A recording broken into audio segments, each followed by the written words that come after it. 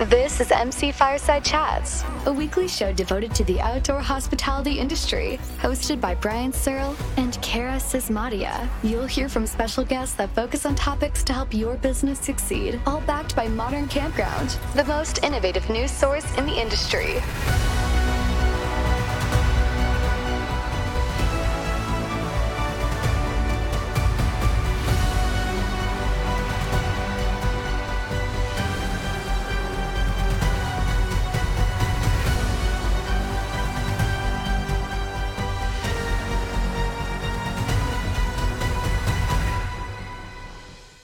Everybody to another episode of MC Fireside Chats. My name is Brian Searle with Insider Perks. I should clear the air here just for a second and say that we are no longer having a co-host on the show.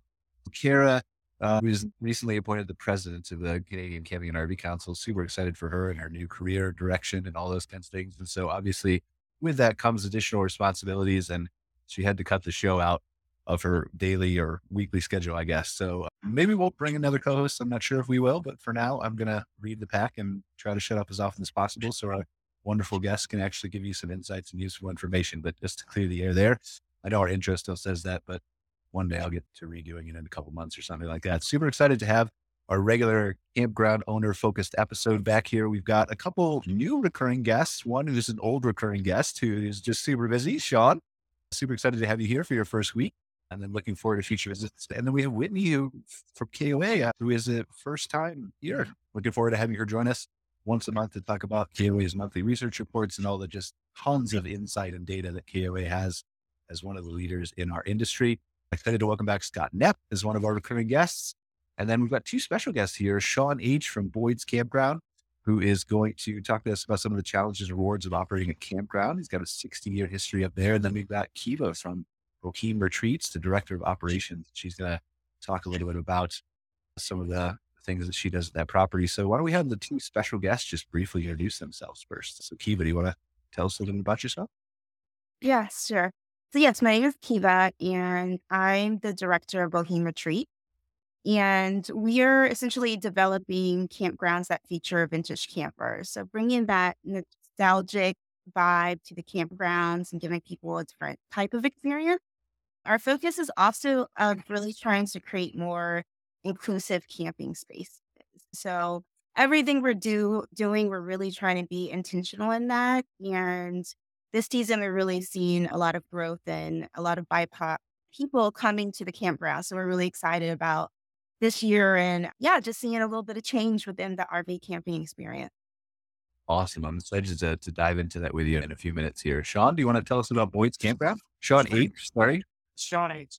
Good afternoon, everybody. Shaun from Boyd's Key West Campground in sunny Key West, Florida. We're a 60-year business, third generation, working on a fourth, still family owned. And we've obviously seen generational campers as well as some of the new campers coming in. Just looking to keep up the camping experience and keep it at a 5-star level. And we love coming to work every day. I would too, like that. I feel like that's the secret. Like if you're going to own a campground, Key West is not a bad place to do it in. So not bad at all. We're glad other people love Key West as well. It keeps us busy. Awesome. Shaun, our recurring guest, Shaun V. Tell us about 4 Points RV Resort briefly. Just want to introduce what 4 Points is, what your mission is and your goal. And Sure. Yeah. 4 Points RV Resorts. We are a multi-park owner operator. We currently hold 4 Jellystone properties and 2 independent properties, and we're looking to get to 10 over the next 18 to 24 months. We've been in business in this space since early 2019. And my background prior to that was multifamily real estate, apartment buildings, mobile home parks, and things like that. So we've transitioned from that space into the RV. It's been a lot more fun, I can tell you, in traditional multifamily real estate. Awesome. Glad to have you here. I definitely want to dive into more of the 4 Points story here. Before I do that and talk to our special guest here, we've got a couple other things that we're going to talk about throughout the show, but Scott or Whitney, is there anything that's come across your desk recently that you feel is like we must talk about right now before we talk to our special guest and Shaun? No, not from my end. I'm excited to get to know our special guests a little bit better and to talk about operations. Awesome. All right. Whitney, same thing? I always have something to talk about. I feel at some point I'd love to talk about the new research that we have, but I'm really interested to hear from our special guest. I definitely want to talk about the research for sure. We're gonna devote a big chunk of time to that. I promise you. I just want to do that. Like, I want to get them out of the way because I'll talk about the research for a long time and our audience might want to hear from everybody else too. So let's start with Keva from Boheme Retreats. Talked a little bit about your intro and what your kind of your mission is, but how did you guys get started? What is your dive a little bit more into the inclusive nature of what you want to accomplish? Yeah, so we started in last season was last year. So we had a soft launch last year. So this is like our first full season. And I come from a design and renovation background, and I fell in love with renovating vintage campers. And just like taking it on these adventures, people started reaching out like, oh, can you drop it off at a campground for me? Can I borrow it? And it really just started getting me thinking there's obviously people who are interested in this experience. And that's just how Boheme Retreats came about. We set up with 3 campers, and this year we have 5, and we're just expanding that as we go. And our hope is really just to bring more people to the Catskills. We're located in Livingston Manor, New York. And our target market really is like city dwellers. I actually live in Brooklyn. And so just really trying to make it easy for people to get out of their concrete jungles and really enjoy nature that's so close to them.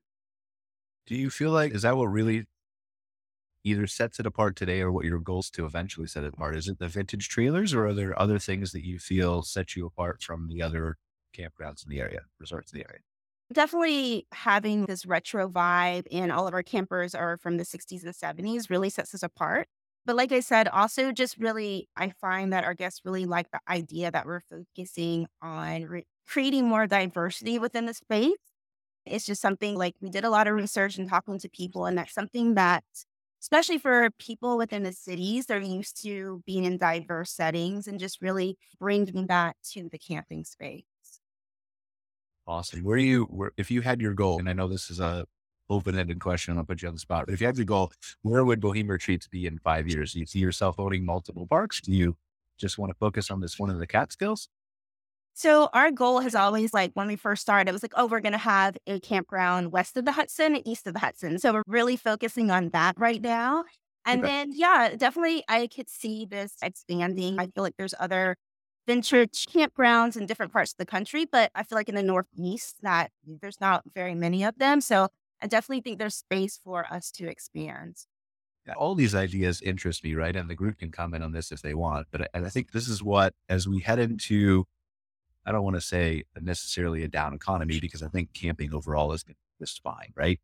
But I think that there's value in differentiating yourself. We were talking, I think, last week on the glamping episode with our regular recurring guests there about how there was a rush into glamping and then there was no problem in 21 and 22 filling up glamping sites. But now it's become how is your glamping site different than every other glamping site? And so I think the things like vintage trailers are going to help you tell that story easier from a marketing branding perspective. It could be just fine as long as you have one of those stories to tell. Is that concurrable with the group here or am I way off base? I couldn't agree with that more. I think that you're absolutely right that it used to be just the concept of glamping was enough of a differentiator, but now everyone's really trying to get into glamping. I love the whole vintage idea. And I think that is like such a cool concept. And to your point, Brian, I think the campgrounds that we see be really successful have a story to tell. They've got a narrative, they've got a story. And then fortunately, there are brands that exist like the KOA where that's built in. Here's your identity. But I think for smaller independent organizations, it can be harder to tell. Here's your narrative. Here's your story. But so I think there's marketing benefits to that. But I also would think that there's operational benefit to that because I know that anytime you're in a quandrum operationally, hitting pause and thinking about what is it that we value? What is our story? What is our origin place? What are our roots? What's our foundation? Having that identity helps you answer those questions. It's actually a very interesting point. And Whitney, maybe, hopefully you don't mind me putting you on the spot here, but I'm just curious. It's right. I think we all agree that there's value in having a packaged brand like KOA that has a long history behind it. People know what they expect, the quality, all this kind of thing. Is there a value though in breaking down? And I know you do it a little bit with the resorts and the holidays and the journeys, but is there value in an identity within an identity? The market or brand? Yeah, it's definitely an interesting kind of market solution, right? There's the benefits of a brand, but then how do we be unique? And that's what a lot of people want. It's kind of like the McDonald's model. You know what you're going to get. And sometimes that's really valuable. And at other times, like you want something very unique, which Keva is offering It's about, what hey, you what is want. that? We actually, because we're like a franchise company and we do have that separation of brands, but we also have a lot of differentiation between the 500 campgrounds. We have a belief statement that each of our campgrounds is unique, but collectively we are better together. So we actually try to cultivate some entrepreneurial kind of exploration in what type of accommodation there are. And some from patio sites, there's a lot of innovation. So while we do put out some gray rails, we want some like creativity and flexibility. But to Kiva's point, I would also say that what she's doing is not just providing a vintage trailer, she's providing an experience, that inclusive and intentional experience that she's building at her campground. That's something that there are the people that are looking for those unique experience in the Instagrammable moment, but that's not repeatable if they don't feel a sense of welcome.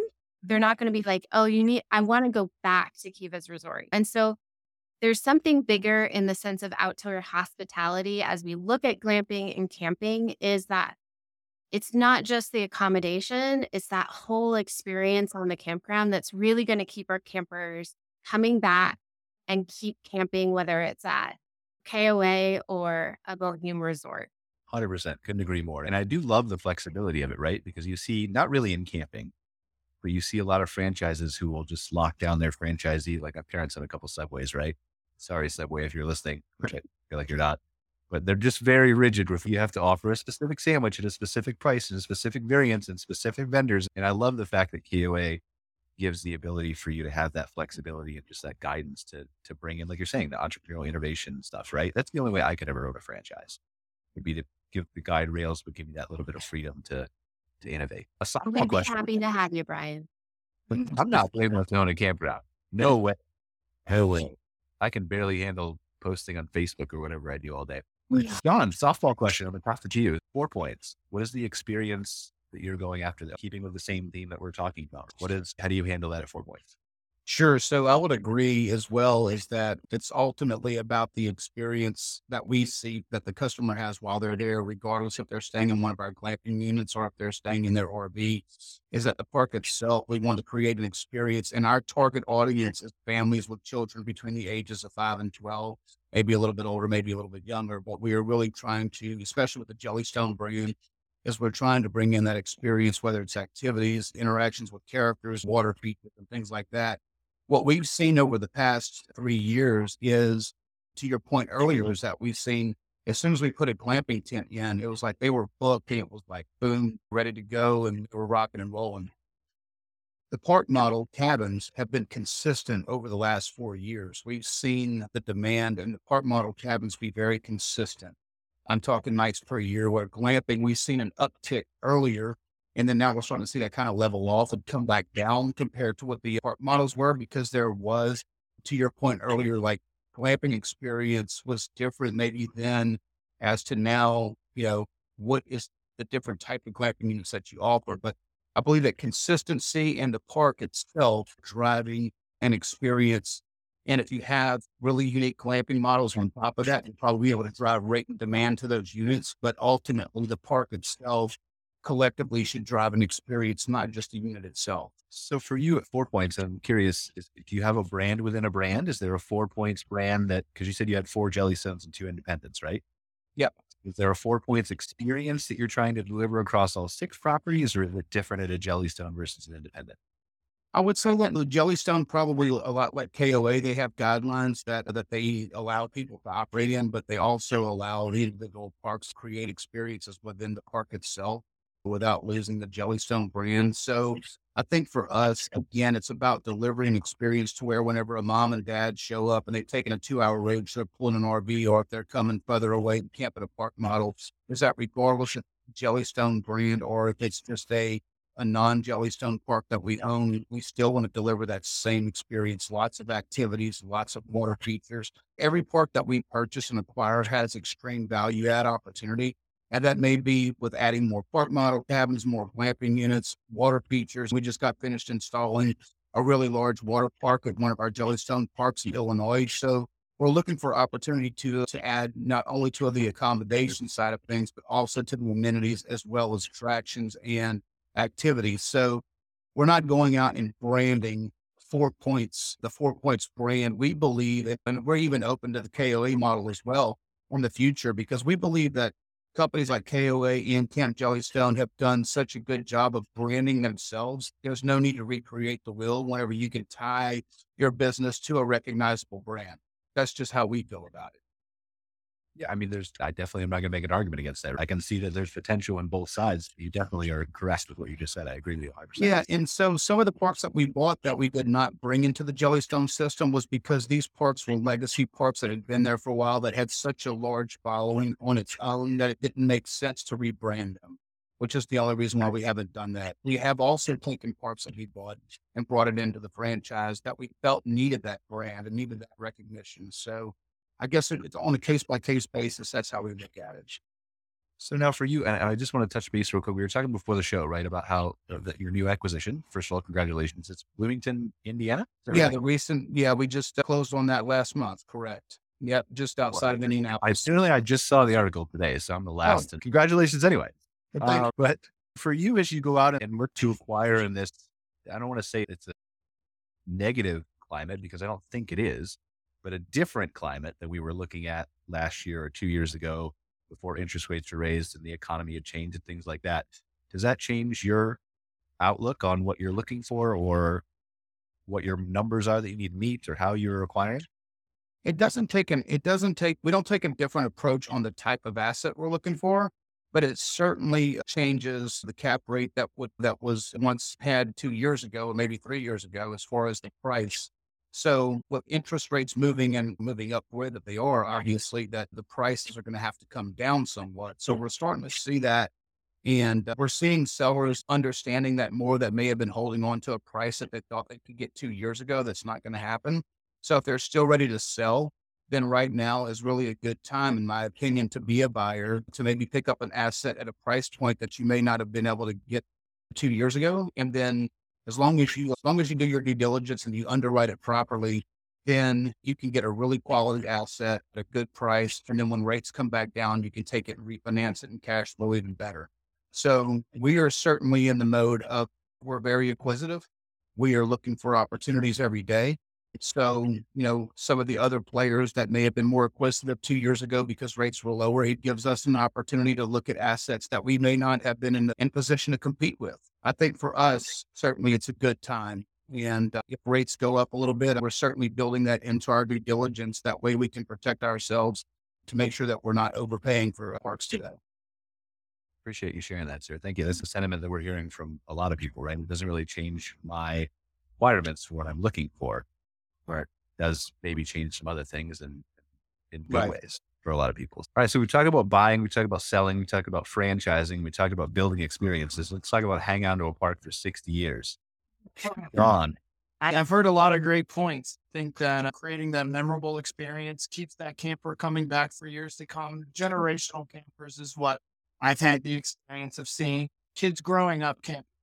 And just to piggyback on some great points, that first and last impression, so important for a camper. What's that feeling when they come in the door, and what keeps them thinking about your park after they leave? We do our best to offer any sort of assistance to a guest with a few more questions, maybe new to camping. We obviously have the veteran campers who are pretty self-sufficient, but there is that clientele that may need a little bit more assistance. And I'm aware we're doing our best to retain that camper while somebody's staying at the park. How is that person treated? How does staying at their park make them feel? We have a full service concierge desk that makes sure that all their campers questions outside of the park, how to make the most of their Key West camping experience. That attributes to that 5-star experience. And like I said, I rely on a lot of great team members. Our staff treats our campers like family, and they do a great job in making sure that while they're here, they're treated with respect and treated the way that would want to be treated. And it goes a long way. There's a lot of campgrounds that people can stop at on their way down to Key West. We're a destination. We don't get any through traffic, and we do our best. And sometimes expectations are a little high. We do our best to meet those. Creating that memorable experience, like everybody's described, I think is super important in retaining customers. So I'm very interested to explore this with you briefly. So you talk about the expectations in Key West. I've been to Key West twice.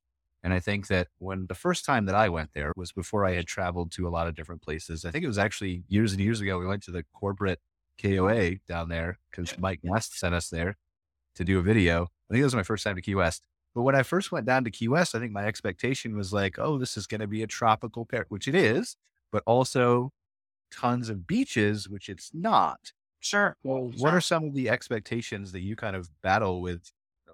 The perception, I think, is everybody thinks Key West is, just like we talked about before the show, that Key West is a perfect place to own a campground and nothing could ever go wrong in such a paradise, right? But what's the reality? No, absolutely. We deal with our own set of obstacles being down here, and we call it paradise. But yes, the Florida Keys is actually not known for its white, sandy, natural beaches. A lot of them are man-made. We have a little beach area that we maintain on the property. But the beachfront camping and waterfront camping is where we've made that distinguishing fact. We're right here on the waterfront. A lot of it is natural shoreline. A lot of it is riprap seawall. But being close to the water, close to excursions and things to do that get you out to some of the most beautiful sandbars in the Keys just offshore. So we have companies that we work with pick up customers right from the boat, offer a half day, offer a full day excursion, whether or not you want to fish or eco tour, paddle boarding, wildlife viewing. We do our best to create that full experience with our full service concierge desk. But yeah, that beachfront coined for the Florida Keys doesn't really fit, and we correct people quite often. Florida Keys are not known for their beaches. A lot of beach restoration, beach nourishment that goes on, but it's still beautiful. It's still paradise, and there's a lot to see and do outside of just the island of Key West on some of those natural mangrove islands. What about a cheeseburger? Am I guaranteed a cheeseburger with Jimmy Buffett? Cheeseburger in paradise. I heard he went on his farewell tour, so I don't know. Yeah, it's that one. But, bucket list items on the man's really going to have a farewell tour. He's got RV resorts. He is opening, but Sure, he's got his Margaritaville brand everywhere. So I don't know if Jimmy Buffett's ever going to retire, but I want the Rooster. Isn't it Ernest Hemingway who was down there? That's right. That ties him with a rooster that they run around Key West, though, right? Very well known for our roosters. We deal with them here at the campground, little natural alarm clocks, and just to remind everybody they were here before us, so we're just coexisting.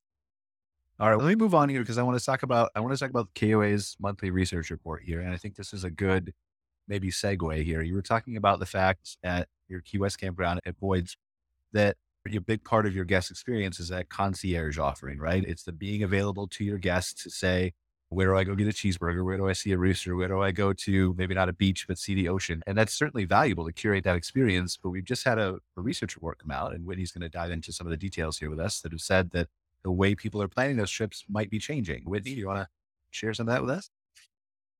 Yeah, definitely. KOA's monthly June research report just came out last week. And so probably the biggest headline is around campers' use of AI, and specifically using AI to understand and learn about campgrounds in the planning portion of their travel behavior. And it came out that 32% of campers are already utilizing AI versus 7% of non-campers, which is, I was telling this to you earlier, but we didn't believe it 3 months ago when our monthly, because we were looking at that kind of research 3 months ago, and we were like, maybe we just hit the perfect amount of people. We ran it again last month, and we're like, oh my gosh, it came back, and I was like, let's do it just one more time just to make sure. And 3 months in a row, we got the same results back. It's just this huge amount of campers that are already utilizing artificial intelligence in their planning process, and that the biggest one they're using, which made sense, is Chat GPT. That's the one we hear about all the time in the media.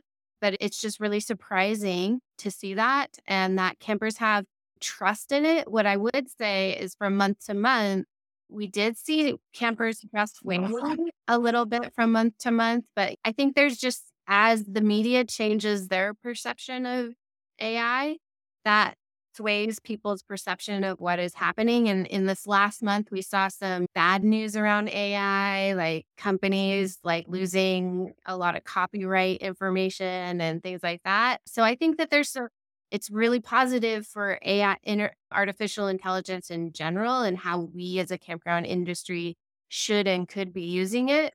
However, there's also the swing of just like how consumers feel about it. Do you have a sense of what they're at? Like when you say planning a trip, that's obviously can be very broad, right? And maybe you don't know the answer to this question. And if not, just go on a hypothetical. But when we talk about planning a trip, that's researching maybe the campground or the campgrounds in the area. That's researching what to do. That's a broad swath of things. Do you have a sense of what they're doing early on with it?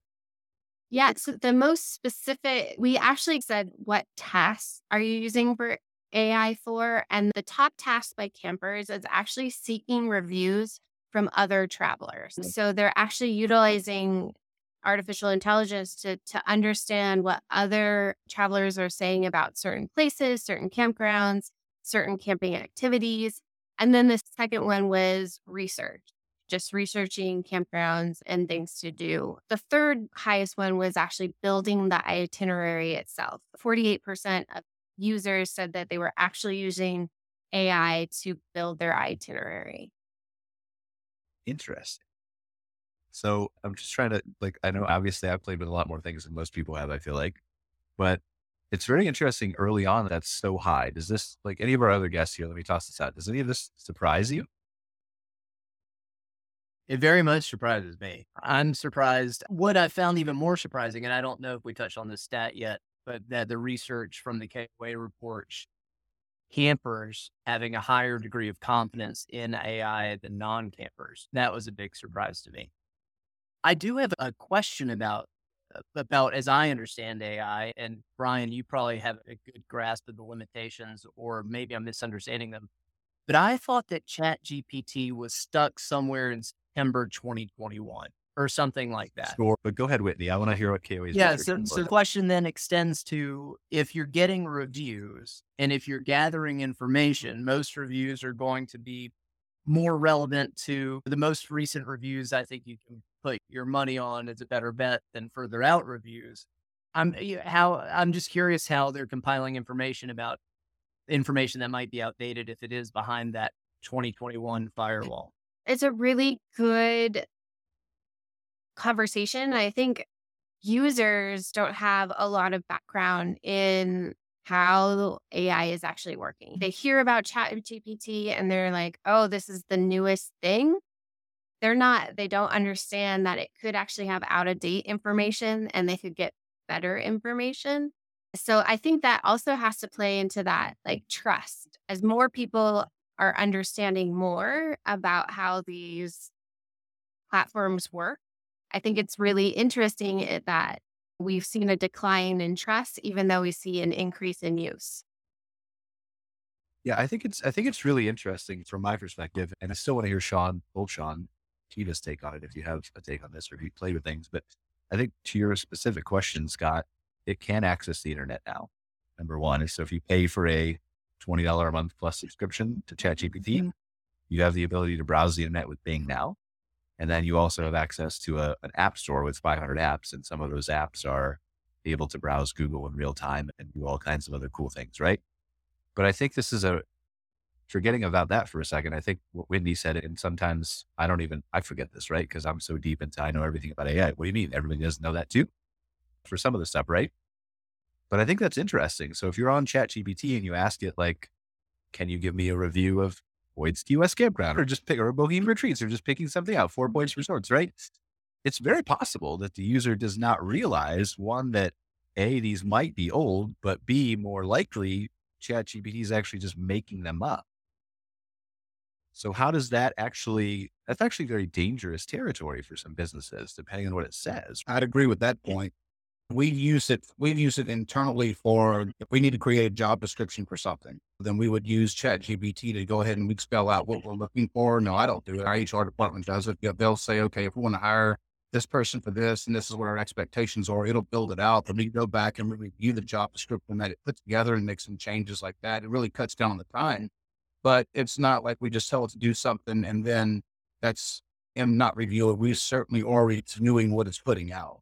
Now, whether campers are doing the same thing, are they going back and checking, okay, let me just verify this. Let me go take a look at some Google reviews. Let me go take a look at some Facebook. No, they're for sure. Out. But so you are correct. The information is only as good as what it's spitting out. So, I would agree that there probably is a little bit of danger there. People take it for face value. I don't know if there's really a way to control that though, right? Because like I can go in and we've done this today, right? When we've researched campgrounds or something that we're doing marketing for, we'll go to the plugin area, we'll use something like WebPilot, and we know that we can say, go get me the last 5 Google reviews for this campground and then summarize the good and bad points about it or whatever. And it will do that in real time and it will be accurate. But without plugins on, without the browsing on, it's not. I don't know if there's actually a way for a campground to control this. Like, how do you battle that perception? I think that it could also be at some point, once people decide how they're going to view using AI for reviews, it's no different than somebody saying, okay, let me go look at Facebook. And if you have a 4-star and you've got 10 good reviews and 3 bad reviews, ultimately, I would hope that campers will still make their own, they'll still formulate their own opinion based on their experience. Hopefully they're not just listening to this as it means everything. Hopefully that they're still using some sense and still. Well, I'm sure they are. And again, I don't think that Chat GPT is really going to make up something bad about a campground. In most cases, I think it's either going to say I can't pull real-time reviews or I can't access the internet. That's been my experience with it. Okay. But if it is spitting out a review that looks like something, I feel like the danger there is just misinformation, is saying maybe somebody loved the playground or the swimming pool and they don't have a playground or have a swimming pool. I think that's more the danger. Yeah, That makes sense. I think to your point, Brian, there is a little bit of danger there. And there's like, what if it pulls something that the campground was closed in 2021 for some reason or even recently, and it could inadvertently pull that information. We just don't know how it gets all the information about all the campgrounds. But what I would say positively or negatively, I don't think we're at the infancy of this technology. So there's a lot of catch up that's probably going to happen to make sure that there's a little bit more factual information. Businesses will come in a little bit more and more into how to utilize the technology and utilize it appropriately. So I think right now we're seeing the Wild West of AI. People are just all over the place. And I think we'll see some leveling, and it only can get better from here, I think. For sure. And we've already seen that, right? Like at least from my perspective, and we'll get into the weeds here, right? But with GPT-4, the new model that came out in March, I don't see it making up 98% of what comes out of that thing is fact now from what we can tell. Obviously it still needs checked, but when we do that, we're not finding as many problems as we did in the early days. But I think the bigger problem is, it's not really a problem, but it's just the time period is when does the camper or whoever's using it adjust to the new, this is how things are, this is how I use it, this is how I don't use it. Because I think we've all been trained for 24 years. Same thing as Google, who's going to have AI search now. They've announced that a couple of weeks ago. To Bing, who's going to have AI search, and Bing is real time and Google will be real time. But we're very used to the last 24 years of dumbing down everything we type into Google to 2 keywords to try to, now you don't do that. Now the demo that Google gave on stage was, I want to go to Zion National Park, or I can't remember, what's the name of the other national park in Utah? Right down there by Zion. Can't remember, but they asked the question and they said, which one is better for me if I have 2 kids, a dog? And that was the whole question, instead of just national parks near Utah, right? And then you go click around and read. And so it actually gave an answer and said, these trails are dog friendly. Well, this park doesn't have dog friendly trails. And this one is better for kids because the hiking trails are easier to navigate. And so this is the park you should go to. And I think that behavior is going to take some time to change in the consumer. When it does, we better be ready with the industry. I think that's interesting. And I think that from one perspective, it makes a lot of sense that AI would be popular in this space, particularly with the form of hospitality that we do. This is also a lot of people's hobby. This is their passion. People love to camp. And Shaun touched on it earlier. There's a wide variety of the camper we see. We have the people that learned from their dad years ago and they continue with a generational thing. And then you get people that are brand new to camping. And I see it being really valuable in terms of I'm trying to figure camping out. What do I need to pack? Where do I start? How do I renovate a camper? How do I do these things? I see it being real practical there. And it wouldn't surprise me if people are using this as an education to their hobby and to their passion. But it is interesting that we're identifying all these gaps and these potential dangers of using it to compare a specific campground with maybe another campground, depending on what version they're on or plugin they have. Yeah. Yeah.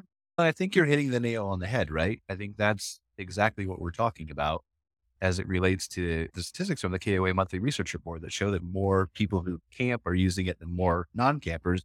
And I think that's probably a big contributor to that is the fact that there's a whole lot more involved with going camping than there is staying at a hotel. Well, There's a few.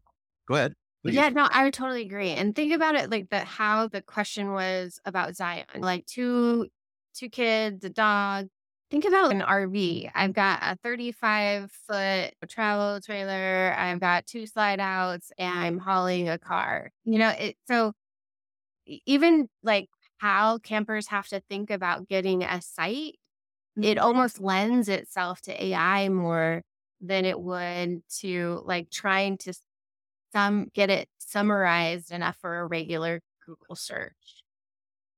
I 100% agree. What are your thoughts, Shaun or Keva or the other Shaun? Or you guys want to weigh in on this at all?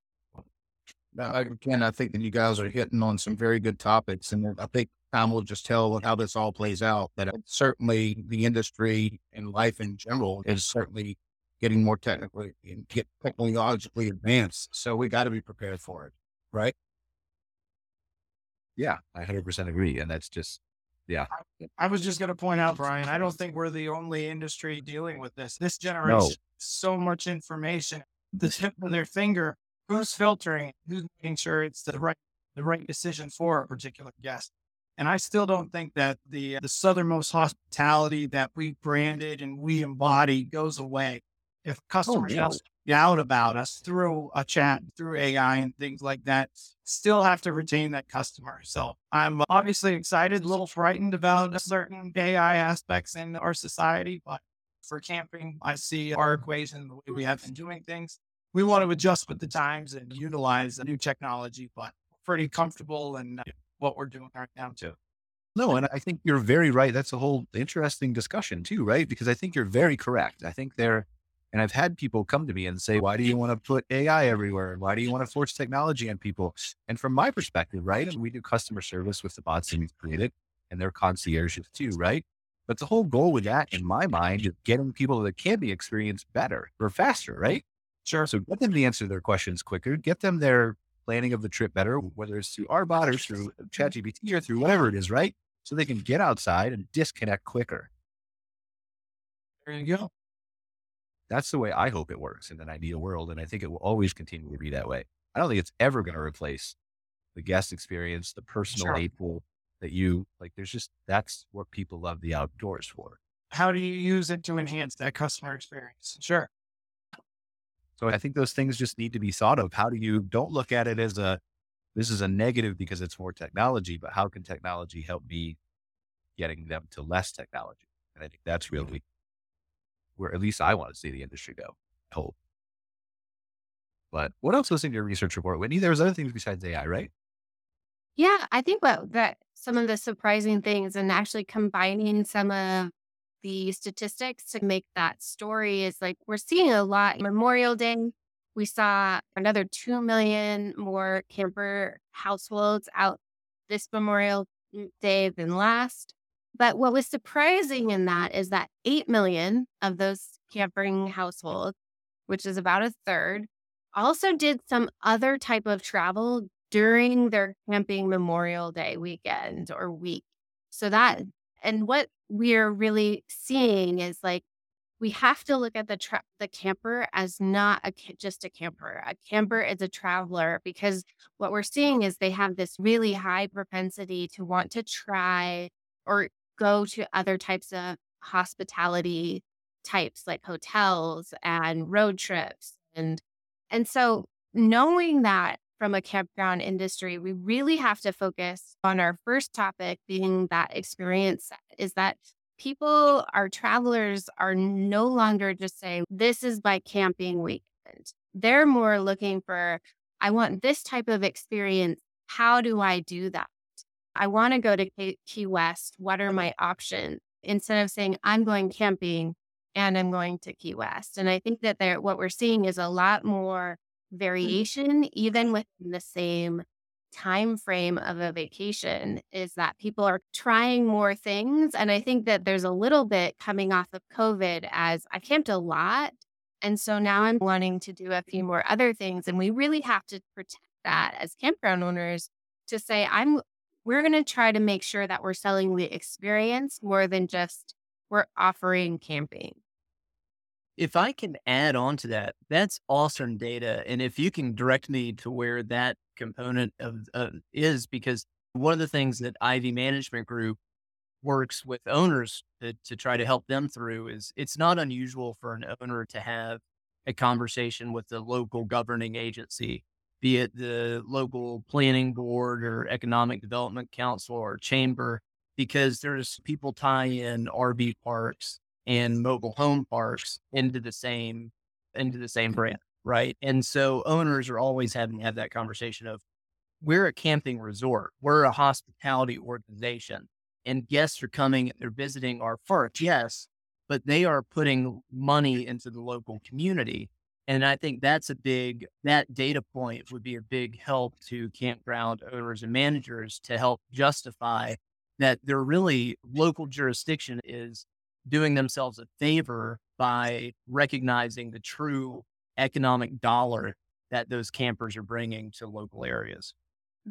I have that piece of data. It's in the North American Camping and Outdoor Hospitality Report that was released.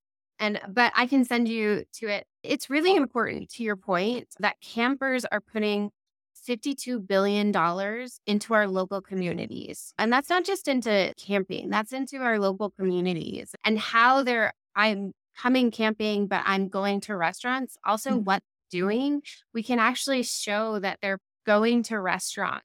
We've actually looked at like their daily spend. Yeah, I can definitely send that to you, Scott.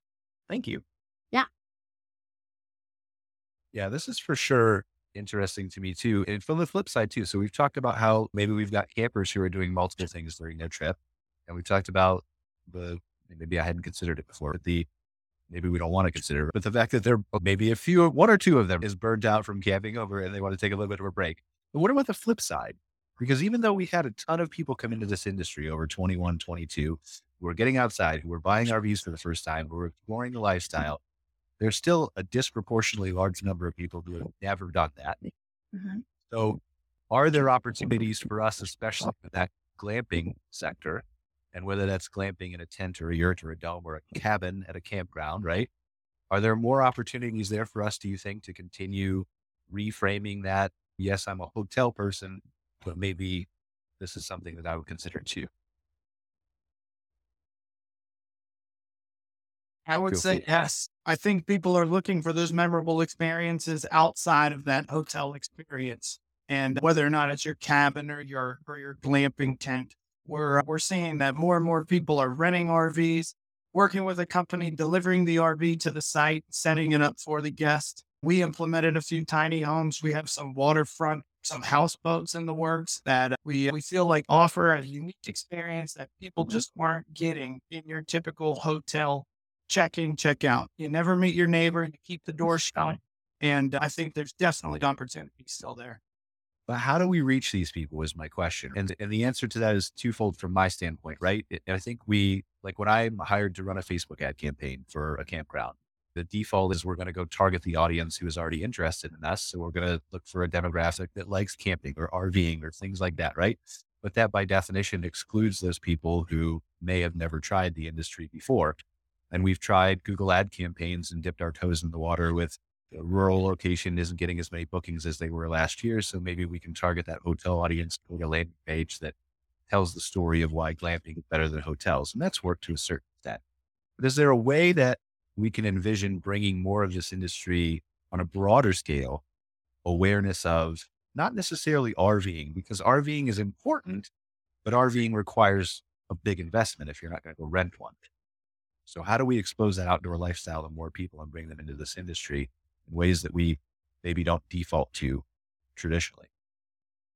Like for Jellystone, what I can tell you is that Jellystone has gotten away from marketing themselves as a campground. They've started marketing themselves as an experience with accommodation, or you can bring your RV if you have one. So I think it really goes back to what experience are you delivering on site, regardless if it's someone who's never been there and is renting a cabin. What experience are they going to get? And I think it's important that whenever you're targeting the customer base that you're looking for, you to sell not only the accommodation, but more of what is the overall experience that they can expect whenever they're on property. So how do we get them there though, right? Like, how do we get them to that experience? How do we tell the story of, without having millions of dollars to put out commercials during the Super Bowl and things like that, right? How do we teach some of these owners that you can bring this audience in, but it's a awareness standpoint that's a long-term game? Yeah.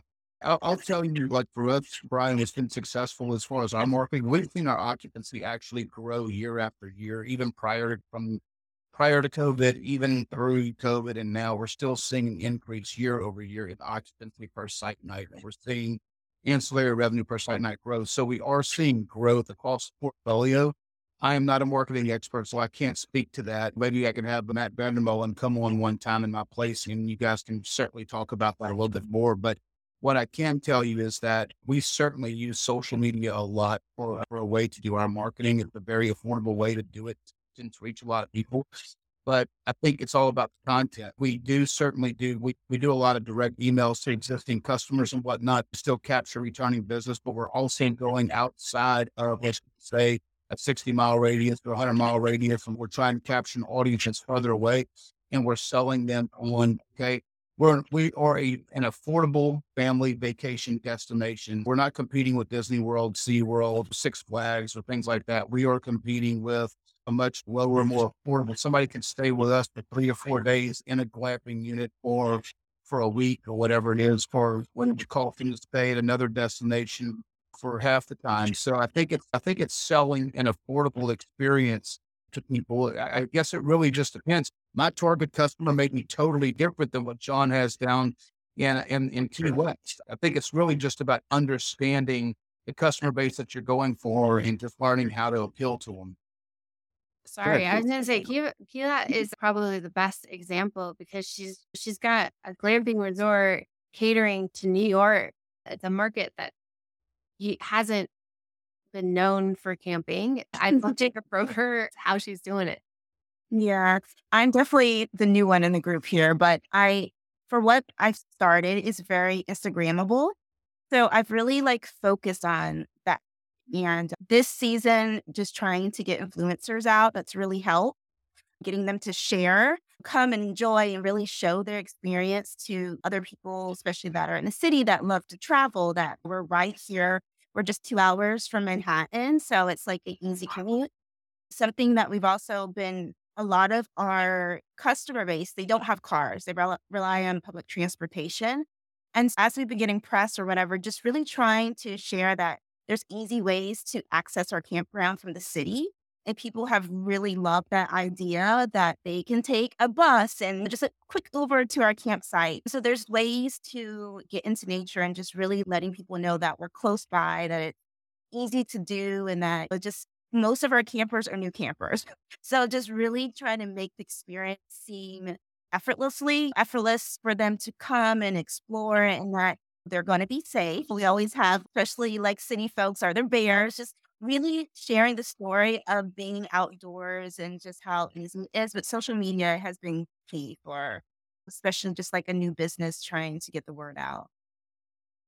I've got some ideas I can loft out there too. And I love the social media component. I think that tells the story beautifully. One thing the Ivee group is doing is that we're bringing a full-time revenue manager on board.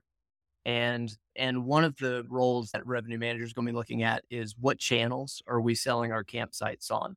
So I think that's one way, is because people are used to going to Airbnb, booking.com, Expedia.com.